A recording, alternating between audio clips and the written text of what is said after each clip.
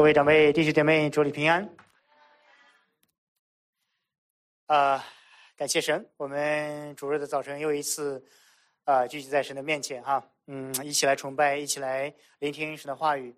那我们今天分享的主题呢，就是讲我们一起建造吧。这个主题也是尼希米对所有回归到耶路撒冷城的那些百姓们的一个呼吁。那今天同样我觉得也是对我们每个人的呼吁，也是我们自己对自己的呼吁。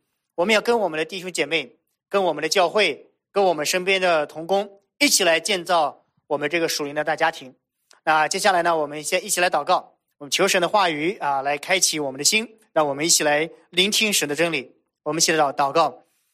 天父上帝，感谢你，因为你的旨意是何等的美善，我们愿意顺服在你这样奇妙的恩典当中，我们愿意完成你在我们身上的托付。主啊，感谢你在这个世界上在这个黑暗的世界上预备我们成为光，成为盐，让我们能成为主耶稣基督美好的见证。我们也愿意把我们自己的生命这一点点的光奉献在你面前。有时候可能并没有起到多大的作用，但是我们追求的不是我们自己的成就，而是成就你自己的旨意，我们就问心无愧。当我们一起建造我们教会的时候，主啊，这是你的旨意，也是你所喜悦的事情。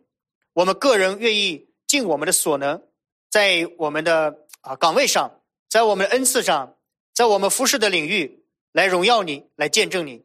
我恳求你也使用我们每一位在场的弟兄和姐妹，一同在建造教会的事情上，让我们献言献策出力，让我们一起完成你的旨意。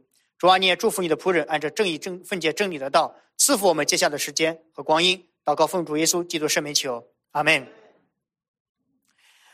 好的，我们选择尼希米记的第3章和第5章作为我们的今天分享的内容经文。可能有的弟兄姐妹对于旧约这一卷书是比较熟悉的，有的弟兄姐妹可能稍微陌生一些，但是我想没有关系因为我们今天在分享的时候有一些原则其实是跟我们今天当今的教会，包括我们自己的一些实际情况是很有关系的。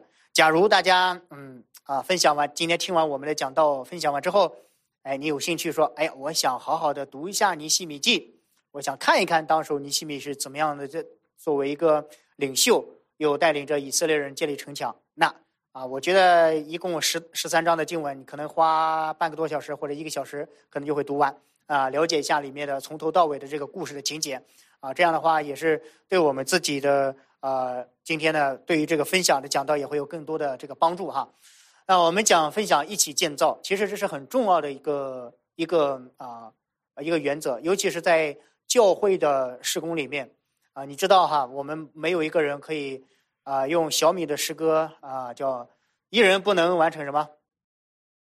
谁知道？小米唱一首诗歌，一人不能完成什么？大使命，对吧？不会唱是吧？大家没有唱过小草永不会抱怨这首小明20多年前写的吧。他就这首歌呢，这个歌名就成为很多人的一个口号了，也是激励我们彼此说一个人不能完成大使命，也就是我们需要彼此扶持弯拉同行，才能一起往前走。那透过这经文呢，我们会今天分享这个原则。好，大家先看几张图片，这是介绍一下当时尼希米带领着回归的犹太人，他们建造耶路撒冷城墙的一些照片当然这个照片是现代的了但是也可以透过这个照片可以想象一下，那时候他们没有现代化的设备没有切割工具，没有运输工具，然后呢都是靠着人力苦力，然后呢绳子或者是推拉拽然后抬的方式建起的这个耶路撒冷的城墙。那如果大家去过以色列旅游，你会看到一个西墙那当然西墙已经不是尼希米建造的城墙的那个原貌了这是后来因为经过了这个一些年代的这个修复尤其是马加比革命的时候，然后他们也修复了这个耶路撒冷城墙。可是大家也能看到那个雄伟就是那个城墙不是简单单说就那个随随便便的，那个石头是特别特别大而且要花很多的力气去做就是这么艰苦的工作尼希米号召呼吁每个家庭成员去参加的时候，没有人嫌弃没有人会这个放弃这个神圣的工作那我去以色列，我去看这个西墙旁边，再往南边走一点这个城墙石头的时候，让我特别震撼。为什么？因为一块石头有多长呢？我可以给大家也大概比一下如果这个石头是在我这儿开始1、2、3、4、5、6大概到 Sonia 就是到 Michael 那地方，一块石头这么长我希望大家有机会你去看，你记住我讲这个石头这么长你去看一下去以色列的那个西墙的旁边，就是圣殿旁边那个转角处，然后那个石头多高呢？就这么长，然后呢多高呢？我这么高我再伸起手来才能到那个石头那个第二块石头的缝儿，就是我站在地上，这是一块石头，然后你才能摸到那个石头缝，然后上面又是同样一块石头，而且它那个建造是非常好，非常非常这个有智慧，是就像它是错位的，下面第一块石头多一点，第二块石头它往回来挪，往回来错，大概3指2到3指的距离，第三层又是这样子，所以你会发现它不会往外推这是一个建筑非常有智慧的人我想大家如果有建筑的建筑师的话，你就知道这是非常有这个设计的创造的这个就是非常好的一个策略。那大家也可以看这张图也是一样的大家也会看到他们人山人海的都在这个兴建这个耶路撒冷城墙。那我们今天透过这段经文的分享呢我们有4件事情我们一起来建造神的教会，有4个给我们的属灵功课的学习。第一个是人人都参与你我齐参与，全民总动员，就是在整个建造城墙的这个工作当中，没有一个人是闲站的，没有一个是浪费的，没有一个是在那里观光赏景的，每个人都是亲历着，每个人都是要在参与在其中的。第二个呢是处处都建造神家没有破口，这今天我想用到我们今天教会的身上了每一个地方都是建造好的，这样的话就是一个完整的一个教会。第三个呢是事事都谨慎，建造新的团契。因为当时的这个尼希米遇到的一些挑战是内部的腐败产生了。大家看最后第5章1到8节的时候，发现有些人被欺压了有些人高高在上有些人被踩在脚下剥削，这个时候造成了社会的不公，然后影响了弟兄姐妹的关系尼希米要解决这个问题。接下来尼希米也继续的处理这个问题的时候，有个很好的结尾，就是他要让人都学会牺牲，然后活出真正的爱来这是我们今天分享的主要的4部分了那我们接下来先看第一部分，就是你我齐参与，全民总动员。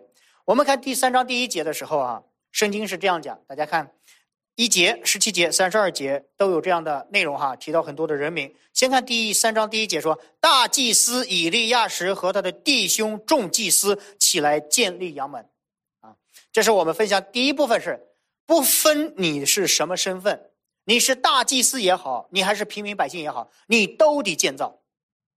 容我多讲几句话。我们知道大祭司的工作职责他并不是卖苦力的，对不对？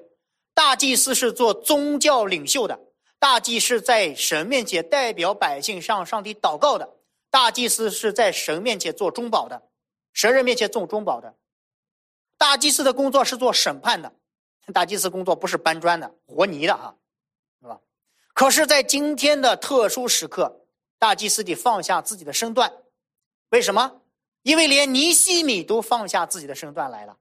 他在波斯的王宫里面，他是九正，是皇帝面前的红人，他都放下自己非常优越的生活物质享受，他来到这个被仇敌所侵扰的自己的这个荒凉的耶路撒冷城墙，他为的是完成上帝在他心里的感动，他放下所有的身段。所以有时候大家会看到，当在侍奉的路上，在侍奉的岗位上，你会看到有领袖如果做出表率榜样的时候，下面的人你不用呼吁，他一定会上来的。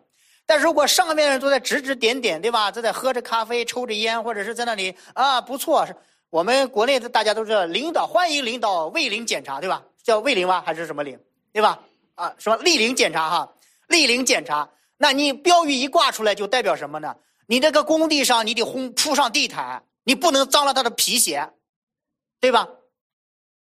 头可断血可流，皮鞋不能没有油，对吧？你得保证他这个尊贵的身份呢，拍几张照片，上一下新闻，拍着照片就搞定了。但是在尼希米的带领号召之下，没有一个人可以有这样的特权。祭司你要干，平民老百姓当然要干，你看接下来还有什么人呢？利未人也要修造。还有什么人呢？银匠和商人，你都要做。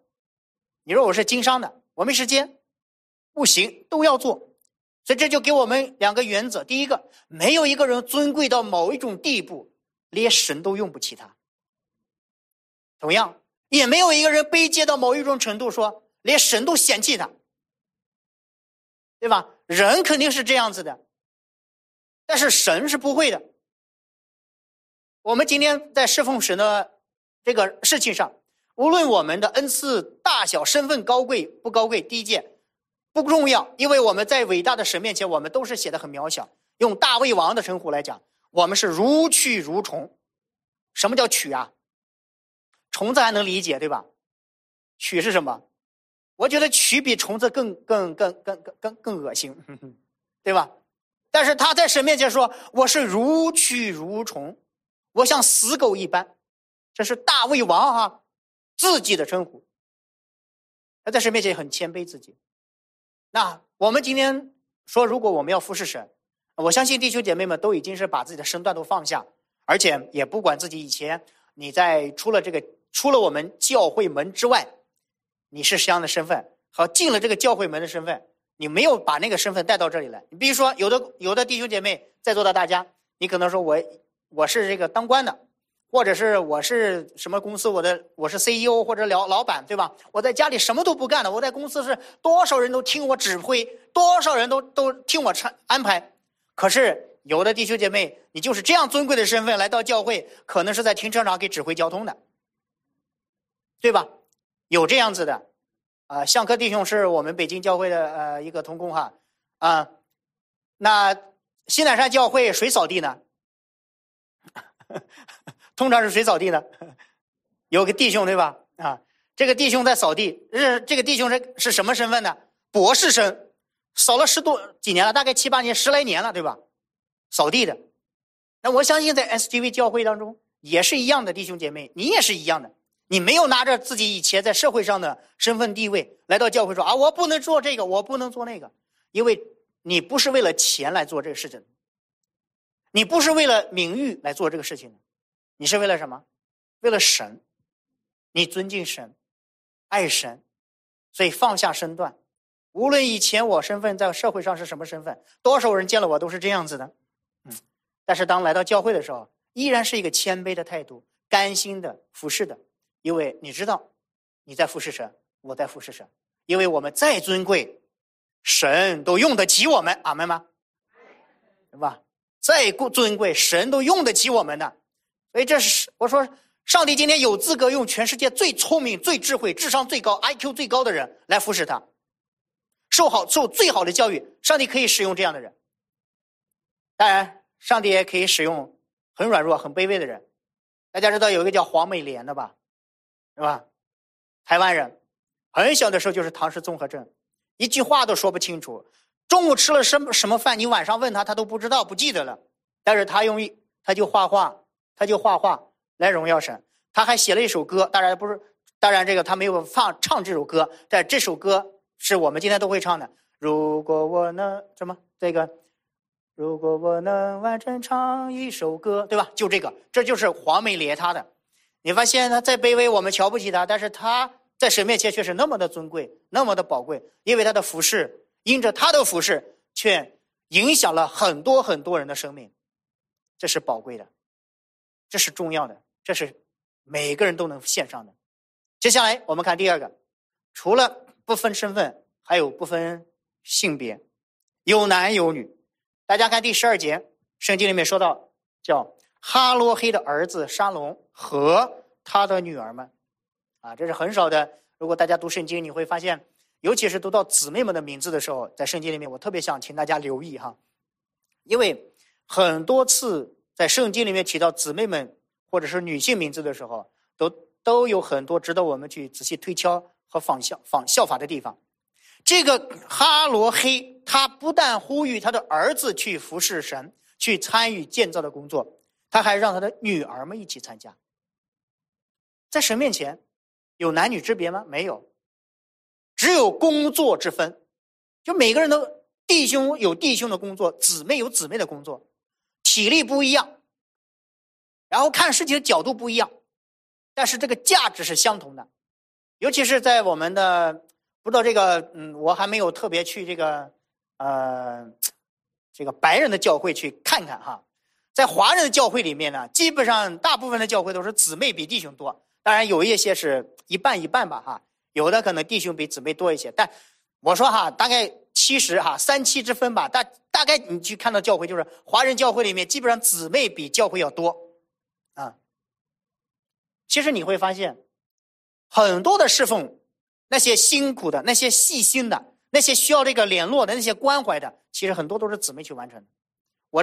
我想讲这一点的时候，就是我想有2点提醒。第一点就是不要让我们的弟兄们太骄傲了啊，我们是弟兄，我们是啊，当然圣经里面说弟兄是啊，丈夫是头哈，在家里是头，教会里面的弟兄有弟兄是很宝贵的，我们需要有弟兄，但另外我们也需要姊妹。那就是第2点，姊妹们也不要自卑，说呀我们这不行那不行的，其实做很多很多的侍奉。那在我们中间黄师母就是一个很好的例子，对吧？那还有其他的各位同工们，大家也一样的啊。所以我们今天没有一个人说因为我的性别而可以不服侍神，也不要因为说哎呀我是姊妹我软弱我要带家庭啊，那这个没有的。那有些人比较有消极错误的想法是什么呢？认为男人应该雄霸天下，女人应该称霸厨房，对吧？这是非常非常短视的一种角度。求主也使用我们继续啊，每一个弟兄和每一个姊妹，在我们不同的工作岗位上，可以完成相同的使命，就是传扬耶稣基督的福音。这是第2个，不分性别。第3个呢，不分年龄。你看圣经里面在第3节的时候，他叫有老有少啊。第3节说什么？哈西拿的子孙，哈哥斯的孙子，乌利亚的儿子，他们一起建造。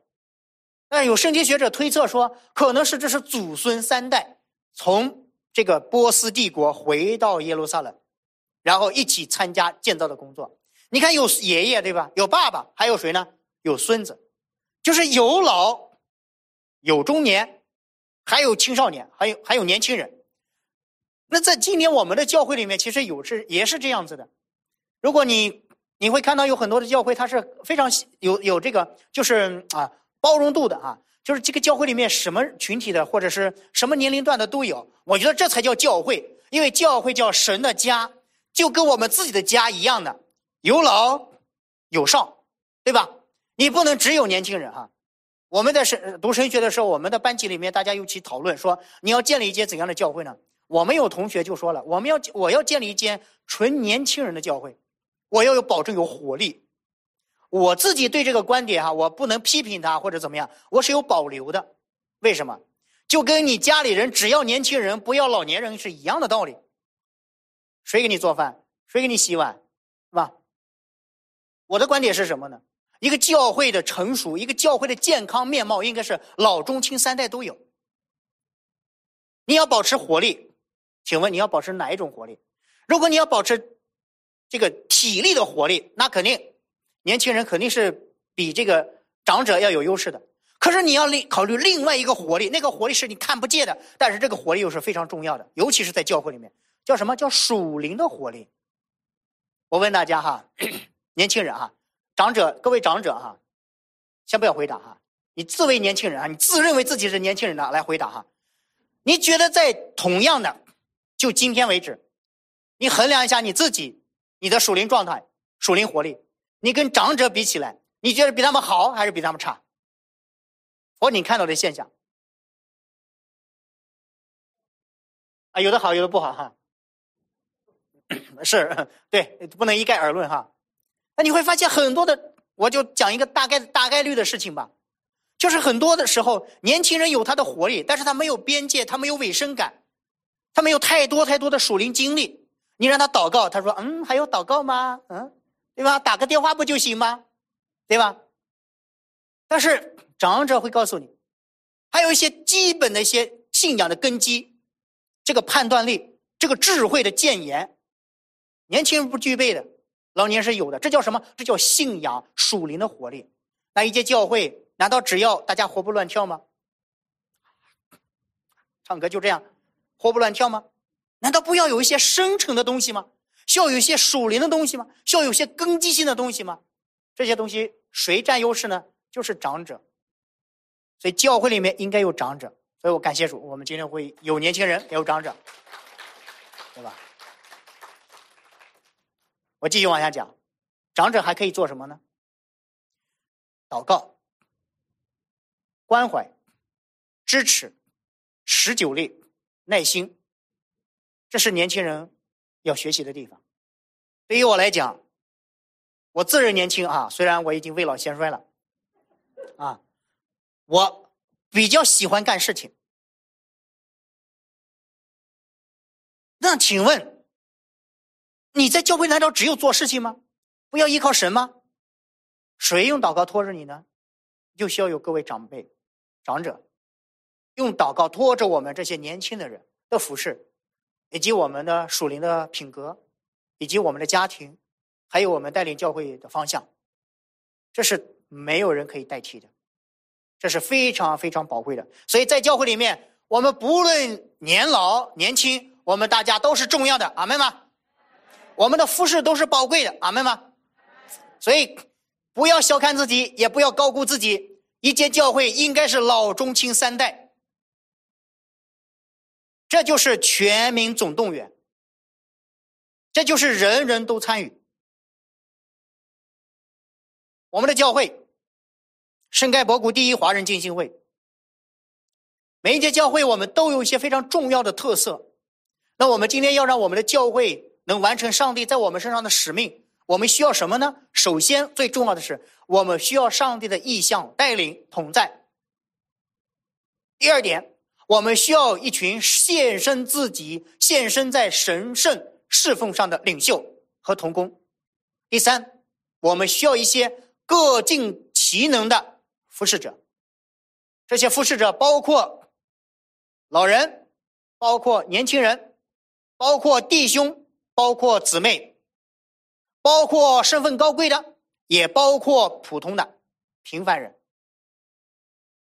当我们都在这三样上都有，你想象一个画面，当一节教会有神的同在，有圣灵亲自的引领，以及有做榜样爱主爱人的领袖，以及有一群跟随主服侍主又各尽所能的侍奉者的时候，弟兄姐妹，你说这届教会复兴不复兴啊？这届教会好不好啊？我们不能说完美，但绝对是非常非常好的合乎圣经的教会。求主帮助我们每个人都能在这个方向上尽上我们的一点力量，阿们。这是第一点。第二点，处处都建造，神家没有破口。当我们接下来再看尼希米第3章的时候啊，这个尼希米用了第二个策略，就是他每一个地方他是一个一个来建造的。这样的话就把每个点就连成了线，策略非常好。你看他怎么做呢？圣经第10节、23节、28、29、30节这几节经文都提到了同样一句话，叫对着自己的房屋修造。我称为这种修造的这个模式叫各扫门前雪啊。各扫门前雪稍微有点带一点贬义的这个意味，对吧？但是我觉得放在这地方可以大家理解那个各扫门前雪，就是我要对着我自己家门口那段建造，你要对着你自己家门口那段建造。我问大家，这样的建造方式有什么好处吗？方便，对，宋琦说方便，对吧？怎么个方便法呢？就在你家门口，对吧？你不需要开车，你不需要跑路，你也不需要去，你吃完饭你就可以干活了，你说累了你就回去休息，对吧？说想吃个西瓜，你吃两块你就有跑出干活了，对吧？非常方便。而且你说今天晚上睡不着觉，我想多搬几块砖也行的，没人拦着你，对吧？是不是？你就多搬几块放在那儿，第二天早晨起来就省力了，是不是？第一个便利，而且东边不用跑到西边，南边不用跑到北边，所有的力气都花在了刀刃上。这就是对着自己的门前修造的第一个好处。大家想还有什么其他好处吗？省时间是吧？对，这个也可以包括在便利里面，就是不用跑，对吧？来去上班地点和工作上班地点和睡觉地点，跑走两步就到了，对吧？啊，省时间了。还有呢？大声一点，还有分工是吧？啊，对，分工啊，这也是一个不错的，就是每个人都做自己门前那一块，别管别人哈。不错。还有大家有没有想到，就如果是这样做的话，每个人都很尽责呀。为什么？你想想，咱们用中国人的思维，你就一下就能想通了，对吧？他们家我给他修，我才不给他好好修呢，对吧？累死累活给了他们家了，对吧？是不是？每个人都这么想的时候，你会发现这就是豆腐渣工程。为什么中国的楼有楼脆脆？为什么会有这种豆腐渣工程？就是墙皮啊，或者是房子，你去挖开地，它就有水泥，因为那房子不是我住，开发商也不是他建的，对吧？他包工程，他外包了20多家，那20多家的人也不住这房子，最后给谁呢？给最后那个接盘侠。这是自私。但是如果这个房子是他自己建，还有他自己住，你觉得他用心不用心啊？尽责不尽责呀？所以对着自己家门口建造，非常尽责，他绝对不敢含糊，他也不能糊弄，对吧？这个水泥的比例是多少，绝对不能掺假，要放钢筋还是放那个竹竿，他得自己想好了，对吧？每个人都在很尽责的服侍我自己的那一段，而且全力以赴。还有第三个有什么好处吗？就在自己家门口还有什么责任尽责和责任差不多。还有吗？全民总动员对，全家人都可以参与，对吧？很近因为很近睡完觉就可以干活了。那爷爷出来了，搬一块砖，累了回去休息去。爸爸又出来了，小孩子也出来了，这个青少年也出来了，妻子也可以了，对吧？太太做好饭，弄好之后洗好衣服，挂好那个，当然这个国内是挂好的，这边不用挂好的哈。那弄完之后，所有的事情他可以全家一起来出动，这叫全家合作，全家服侍。这个策略非常好。上帝今天不只是希望我们自己一个人信主，其实也希望我们的家人一起来信主。上帝也不只希望我们一个人服侍，不是做代表，而是也希望我们一家人来服侍主。这是很宝贵的。所以约书亚记就说什么？至于我和我家，我们必定侍奉耶和华。他没有代表别人他没有代表说我是领袖我们一起来一起服侍主。不，他说我和我家，我们必定侍奉耶和华。那你先想想，每个人都这么讲话，我和我家必定侍奉耶和华，我和我家必定侍奉耶和华，我和我家必定侍奉耶和华的时候，那就是大家都在侍奉耶和华了，对吧？所以尼希米给我们留下了各扫门前雪这一个，让我们看到了既有便利，又能尽责，还能全家一起服侍。国内有一些信仰就是不是特别明白的一些家里的弟兄们不知道在可能美国就没有这种现象了。那个老公就跟老婆说你好好去信主好好祷告，好好奉献，好好上，不要落下去教会的时间。他说你咋不去呢？我忙，我好好挣钱养家那上天堂怎么办呢？对了，你上去之前记得叫我一声对吧？就是拉着他可以上去这在信仰里面是没有这种可能的。所以每个人都要参与在信仰和服侍的行列里面。第二个呢，就是以点连成线。先从哪里开始呢？先从北边，就是大家可能字儿小就是阳门阳门最北边，然后开始修建。从哪修建呢？就是逆时针转你逆时针转的是这么转的。它从北到西，西到南，南到东，东到北这么逆时针修建过来的。那每一个修建呢，它都是分段的就是修往上慢慢过来，最后就它成一个圈了。这就跟珠子是散着，但是拿一根线就把它串起来了。所以我称为这种服饰叫什么呢？这种策略叫链条式的服饰。就跟我们骑自行车，你那个自行车那个链条，你不能有一个是断的，也不能有一个是坏的，一个都不能少，对吧？所以今天在上帝的家里面，我们每个人都是重要的，我们都是那链条里面的一份子，我们都是那一个点，最后当我们把每一个点串起来的时候，我们就成一条线，就成一个完整的城墙了。而且当每个人都完成自己一段的时候，他不会关心别人。你不能说你看你们家偷懒你看你们家偷懒，你看人家多好，人家很勤劳，只关心自己那一方我说不是自私，是说你在自己本职工作要尽责不要老是盯着别人看。比如说我讲道的，我今天老盯着今天唱歌的好不好听，对吧？你做好讲道工作就行了，不要老盯着人家唱歌听好不好听，对吧？也不要盯着人家这个地毯有没有洗干净。你说这没洗干净那没洗，你是讲道的好不好？今天你是讲道的，所以每一个人都在尽责服事的时候，每一个人都自己把那个点做好，做到极致，做到完美的时候，自然而然整体就是完美的。所以有的人讲说教会不好有的比较消极的有些基督徒就讲这个教会不好，那个教会不好这个教会有毛病，这个教会有缺点，那个教会有纰漏，这个教会不完美。有人曾经问唐崇荣牧师说，唐牧师你去的国家多，你给我介绍一间全世界最完美的教会。唐崇荣牧师说，我找到也不告诉你。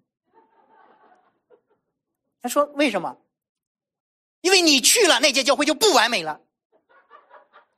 这就一个故事一样，一个乌鸦很伤心很难过，站在一个枝头上很难过，一个鸽子站在我旁边问乌鸦你有什么为什么这么伤心难过呢？他说很多人都不喜欢我唱歌的声音。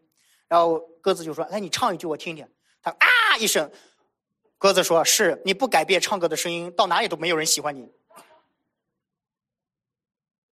有人说教会这里不好那里不好，弟兄姐妹，我对这样的话呢是完全是能接受的。为什么？因为他说了个事实，理解吗？他说这届教会不好，那届教会不好，我说他说了一个事实，这是千真万确的事实。因为什么呢？因为在今天的教会里面，在地球上的教会里面，没有一间教会是完美的，没有一间教会是完全成圣的，没有一间教会是完全达到所有人的心理预期的。所以教会里面有破口，有纰漏，有不足，有缺乏，有需要改进的地方。正常不正常？正常，就跟我们自己有缺点一样的，需要正常改进一样的。那如何去面对呢？不要批评，不要论断。如果不是原则性的信仰错误，应该要有宽容和改进的时间和空间。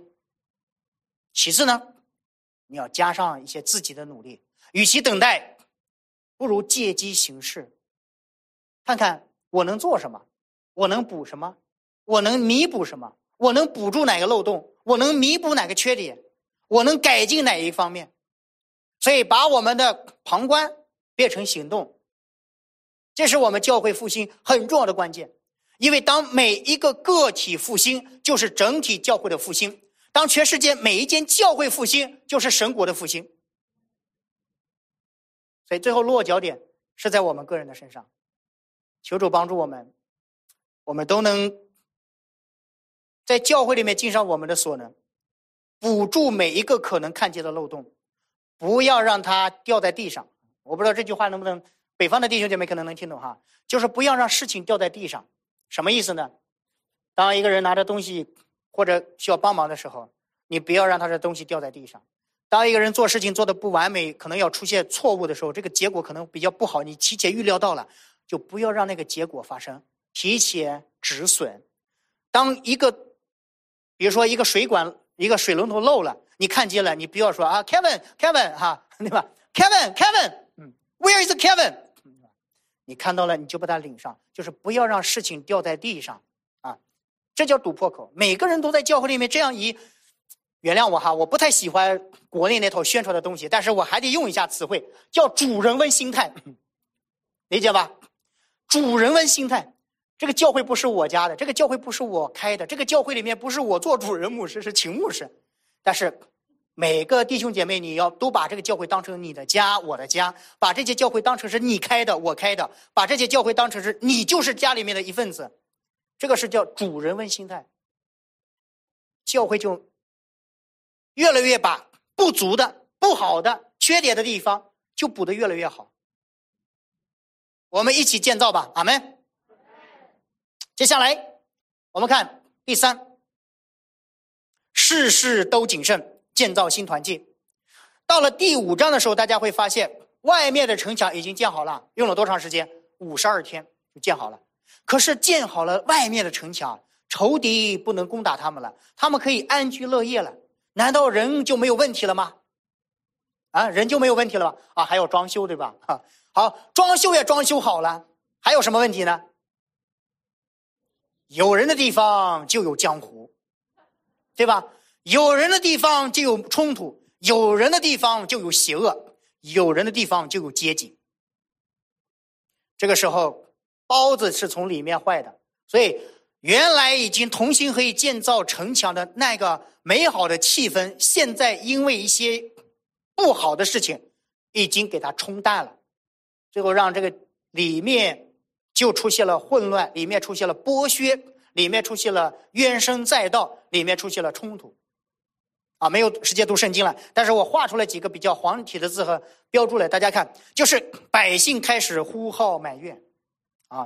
接下来百姓说我们无力拯救自己，然后尼希米听完之后非常的发怒，开始就攻击这些贵胄长官，因为他们剥削自己的兄弟姐妹，让他们卖身为奴，把他们家产吞并，所以完全原来是无产阶级，现在都成为这个资产阶级了。为什么会出现这种现象呢？圣经告诉我们很重要的一个原因，就是利字当头，就是利益、钱、名誉、特权。什么东西一旦出现这个，内部一定有混乱。你发现尼希米从始至终没有改变过他的这种榜样，原来怎么舍己，现在这样舍己；原来怎么吃苦，现在这样吃苦。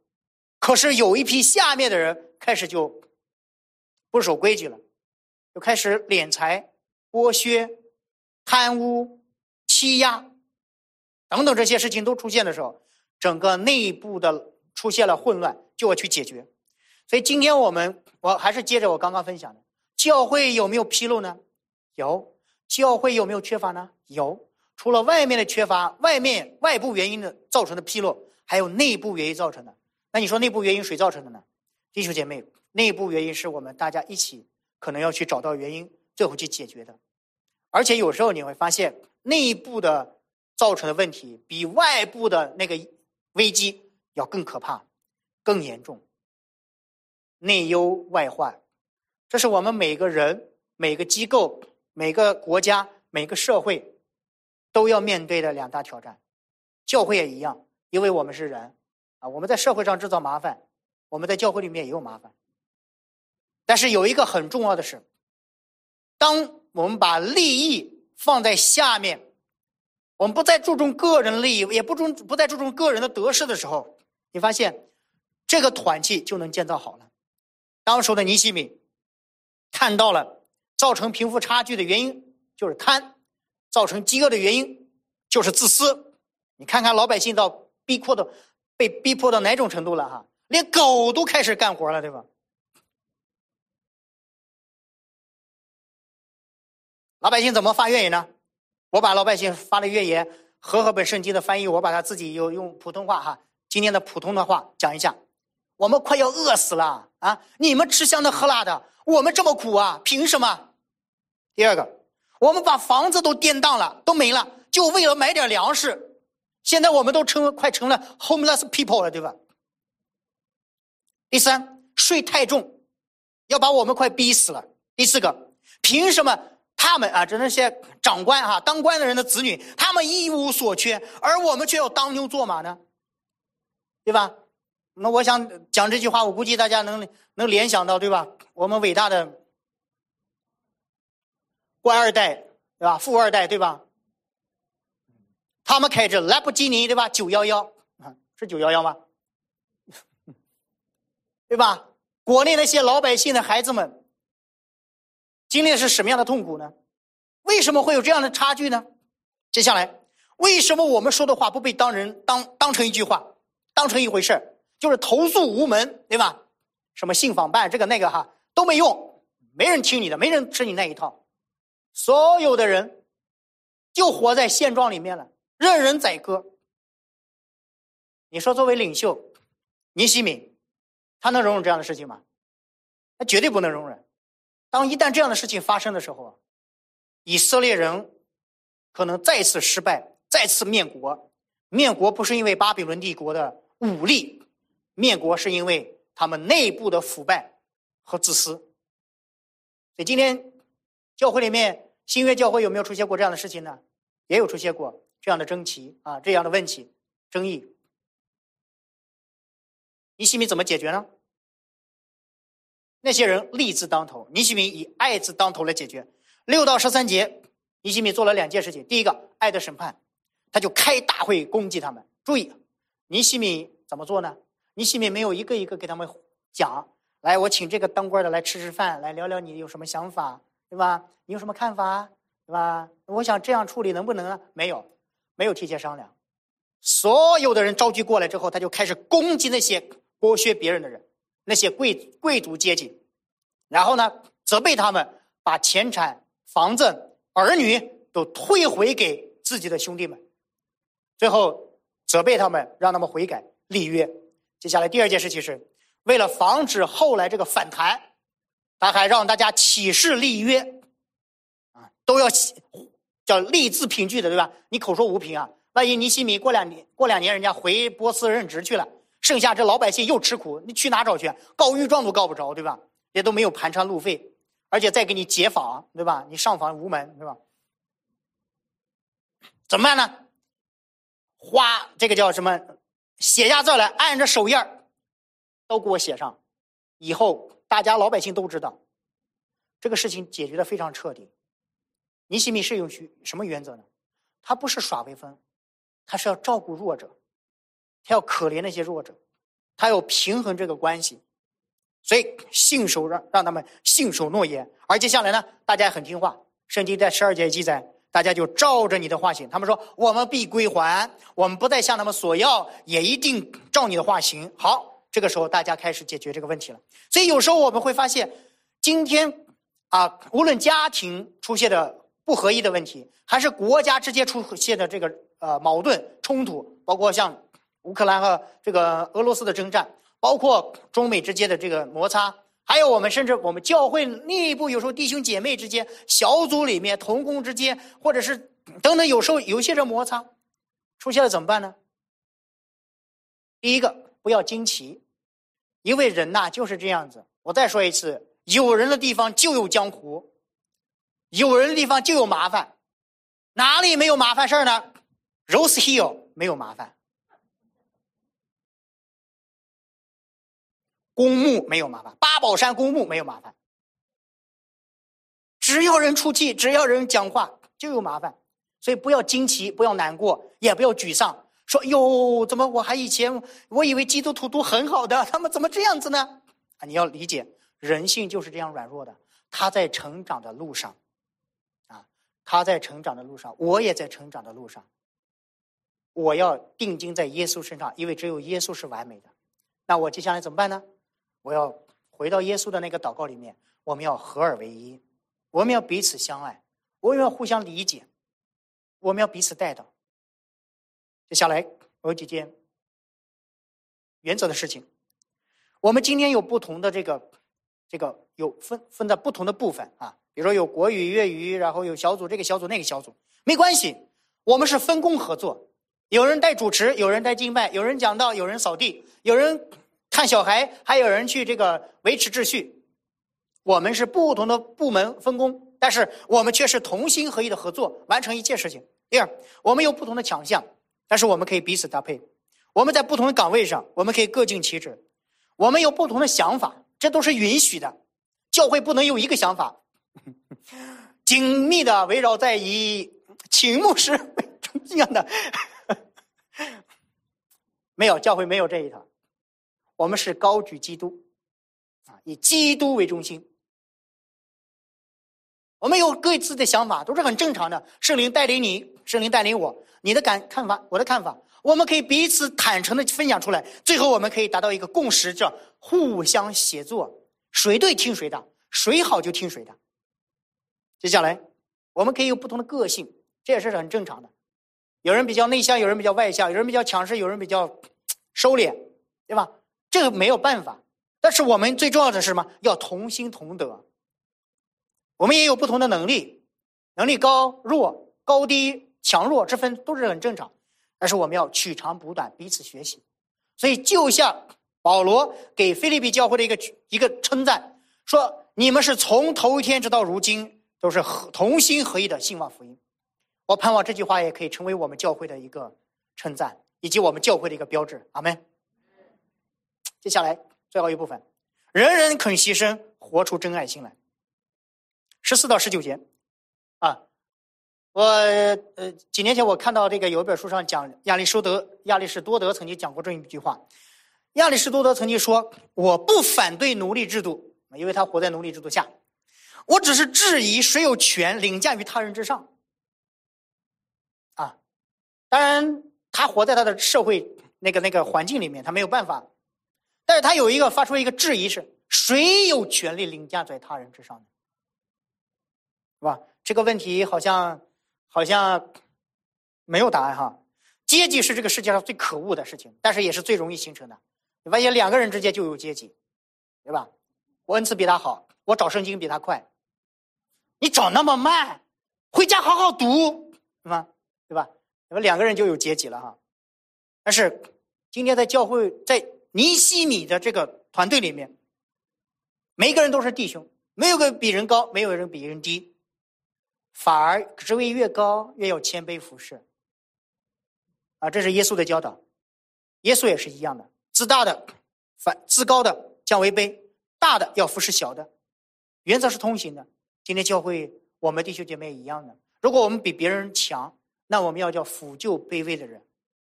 什么叫抚救呢？不是小瞧，不是奚落，不是嘲笑，不是酸溜溜的给他呲他哈，而是抚救他，帮助他慢慢建造起来。所以这叫牺牲自己，成就他人。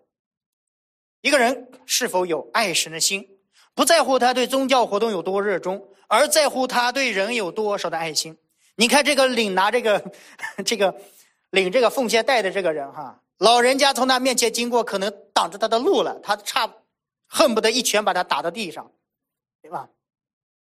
所以宗教活动每一个人都能做到，但是那真正爱神和爱人的心却是模仿不来的。我可以坐在那里很虔诚啊，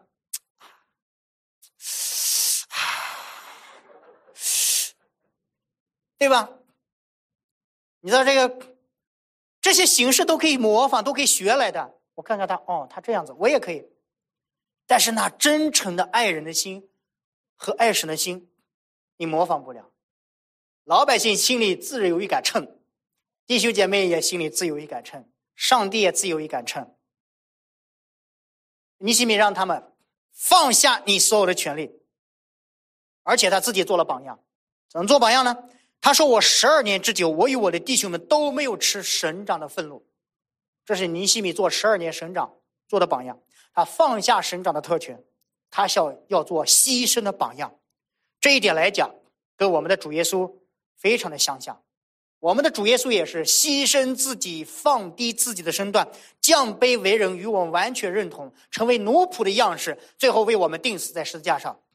这叫道成肉身。那我们今天都是蒙了这样的福气，我们都是沾了这样的光。最后我想用内地会宣教士魏文英的一句话来表达我们今天如何在我们的团契里面彼此建造，一起来建造我们的教会，一起来建造我们的小组，一起来建造我们彼此的属灵生命呢？他说，你要懂得基督徒最大的权利就是放弃使用你的权利。有些是我们应该享受的权利，放弃我们的权利，牺牲自己，成为一粒麦子，祝福别人。当我们每个人都放下我们自己，成就别人，高举上帝的时候，你会发现我们身边的弟兄姐妹的生命也因而慢慢成长了。我们身边界就会有慢慢越来越多的人是跟我们一样有牺牲心智的人，因为爱会传染，恨也会传染。当我们去爱别人的时候，这个爱也会传染到别人的身上。他会看到说，原来我经历过爱，所以我也想着去怎么爱别人。反而恨也会这样子的，而且比爱有时候更主动，会加倍。但我们今天应该要让我们神的爱流淌在我们的教会里面，一起来建造神的家。阿们。最后我们会以这首歌来作为我们的结尾，我们会邀请敬拜队为我们一起来唱。我希望我们大家一起在这首歌里面找到上帝给我们的感动，让神的话语进入在你我的心灵里面。阿们。